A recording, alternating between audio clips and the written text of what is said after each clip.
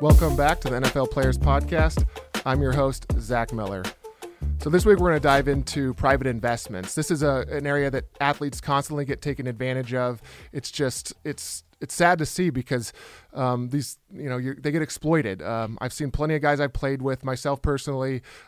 Private investments is an area that there's just less regulation. There's not as much oversight of this area, so it's constantly an area where athletes get defrauded, and it's not good. And so you really need to understand when someone pitches you a private investment, how should you look at it? Does it even make sense for you? Should you even invest in any private investments? So we're going to do this whole series over the next few weeks, and we're going to go into venture capital, we'll go into private real estate, we'll go into hedge funds. Should you even own any of these? Is it worth it? What kind of returns do you get? What are the risks? And so I'm going to try to make this as quick as I can and really give you, from an athlete's perspective, what you need to think about before making any of these investments and how they can help. Once you've have significant wealth, you can possibly allocate and get better returns or better expected returns, I should say, in some of these investments rather than what you can get in the public markets. So, before I talk about that, just seeing the Russell Wilson stuff in the news, just crazy to see that. The possibility of him not being in Seattle. I know obviously he's such a team guy when I played there, and I know firsthand how you need a franchise quarterback, and it really helps. It helps the whole team to have a guy that can win in that place. And if you look at what Brady did leaving New England and going to Tampa, and then you look at what Manning did going to Denver, and I mean, proven winners are hard to find at the quarterback position. So I think Seattle needs him there, and I think it'll get worked out. But man, they gotta get a better protection for him up front. I'm fully on board that. Even when I was there, he took too many hits. And as we dive back into private investments, I just want to kind of just run through them all. First of all, in the public markets, you have stocks and bonds. Stocks are just ownership in companies, whether that's, the big companies like Apple, Amazon, Microsoft. You get to own some of that company by buying stock in it. And then the bond market, these are just loans to these companies, either companies, municipalities, federal government. You're loaning them money and they pay you interest back. And then in the private market, you also have private equity and private debt, private bonds that are really the same. They're just less regulated, and you have to really vet these deals a lot more so than I would say in the public markets. Private investments are really, everyone likes to talk about them in the locker room. They're definitely more sexy than a public market portfolio of owning, good companies and being diversified and all that. So I can see why everyone wants to talk about their private investments, how much they got. It's just a more fun topic, and so you really need to understand where those returns come from. What the risks are associated with those, and then. What matters in hedge funds, what matters in venture capital, what matters in real estate investments, like why are you even allocating money to those versus just owning a public market portfolio? So, and I think the first one is confidence in returns.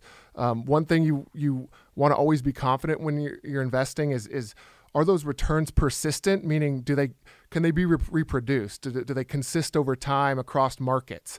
And then are they pervasive?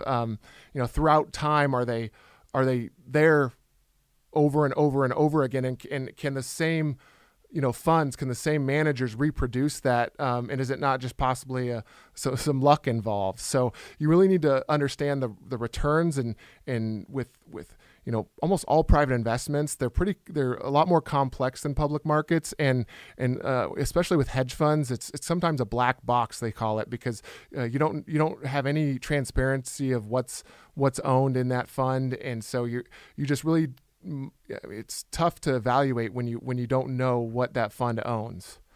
As far as the risks go, this is where a lot of the return comes from, is the illiquidity and tying up that capital for so many years. And you have to understand that if you allocate to a private equity, a private investment, you might not be getting that capital for 10 plus years. So you have to have enough liquidity, outside of that investment to be able to wait out that kind of return.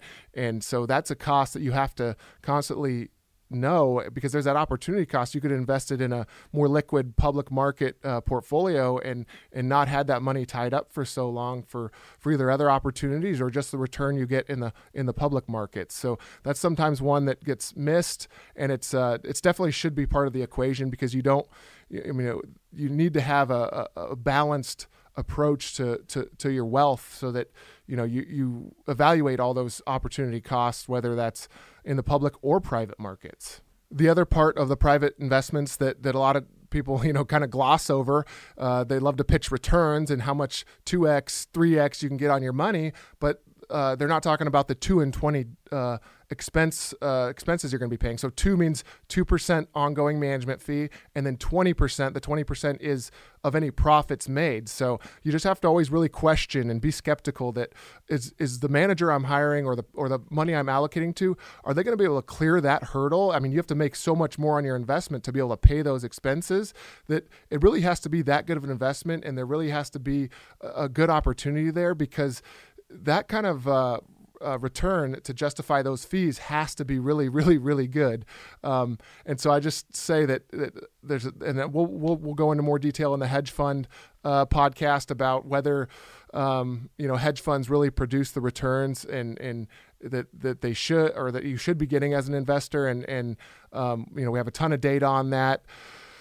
And then the other thing is, when it comes to other, whether it's, a buddy's deal that you want to invest in, or someone pitches you individually, you got to really understand that's a private investment deal. That's a private equity deal usually. And I know I've played with guys that did restaurants and they didn't make a lot of money. I mean, the restaurant game is really tough. You have to be really more involved than you think you do. Even being a franchisee can be like that too. So I would say that make sure you do your homework on those type of investments and never personally co-sign for a loan. I know in one instance, someone got sued because they personally co-signed a loan for a restaurant, and if that restaurant goes out of business, then they can come after you for your wealth on that investment. So I really caution when you're doing kind of those one-offs or those investing in friends to as part of the relationship with them, I would just advise you to hire a team of professionals that has expertise in all these areas, so that you can vet each individual deal. I'm not the expert in everything, but you can find the right team that has the experts, and they can get the right information to you, and they can look at a deal and tell you whether it makes sense within your financial structure. Because if you have enough core capital, you got to have the public market portfolio before you should even think about investing in private investments. And then once you get to that level of wealth, you can actually allocate to private investments.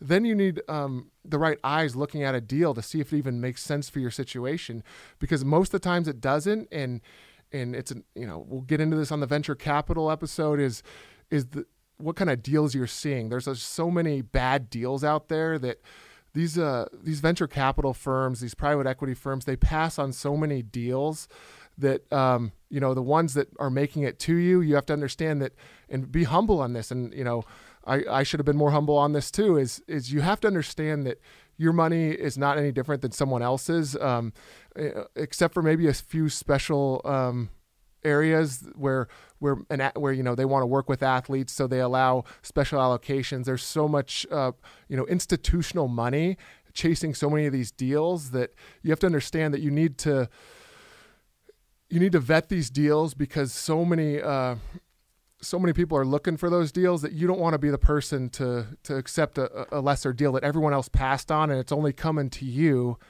because you're the easy mark. You never want to be the easy mark. Be skeptical. If you don't have the right financial team to analyze these type of things, you need to move on. I mean, if your broker won't look at a financial investment outside of stock and bond portfolio, and they won't help you in that private investment area, you really need to find a team that will. It's part of owning your wealth. It's part of really not being taken advantage of. Understand the system is broken for athletes and that you need the right team around you that understands your situations, that's been in your shoes, and they can really help you make a better decision and show you all relevant facts, give you upsides, downsides, make sure it's not some fraud going on. Those are the type of, that's what the wealthy do. And that's what, I can see now that, I have such perspective and want to be able to help, so people aren't taken advantage of, and especially athletes, especially NFL guys. So next week, we're going to talk about venture capital, really get into the details of that. So thanks for joining me, and I will see you next week.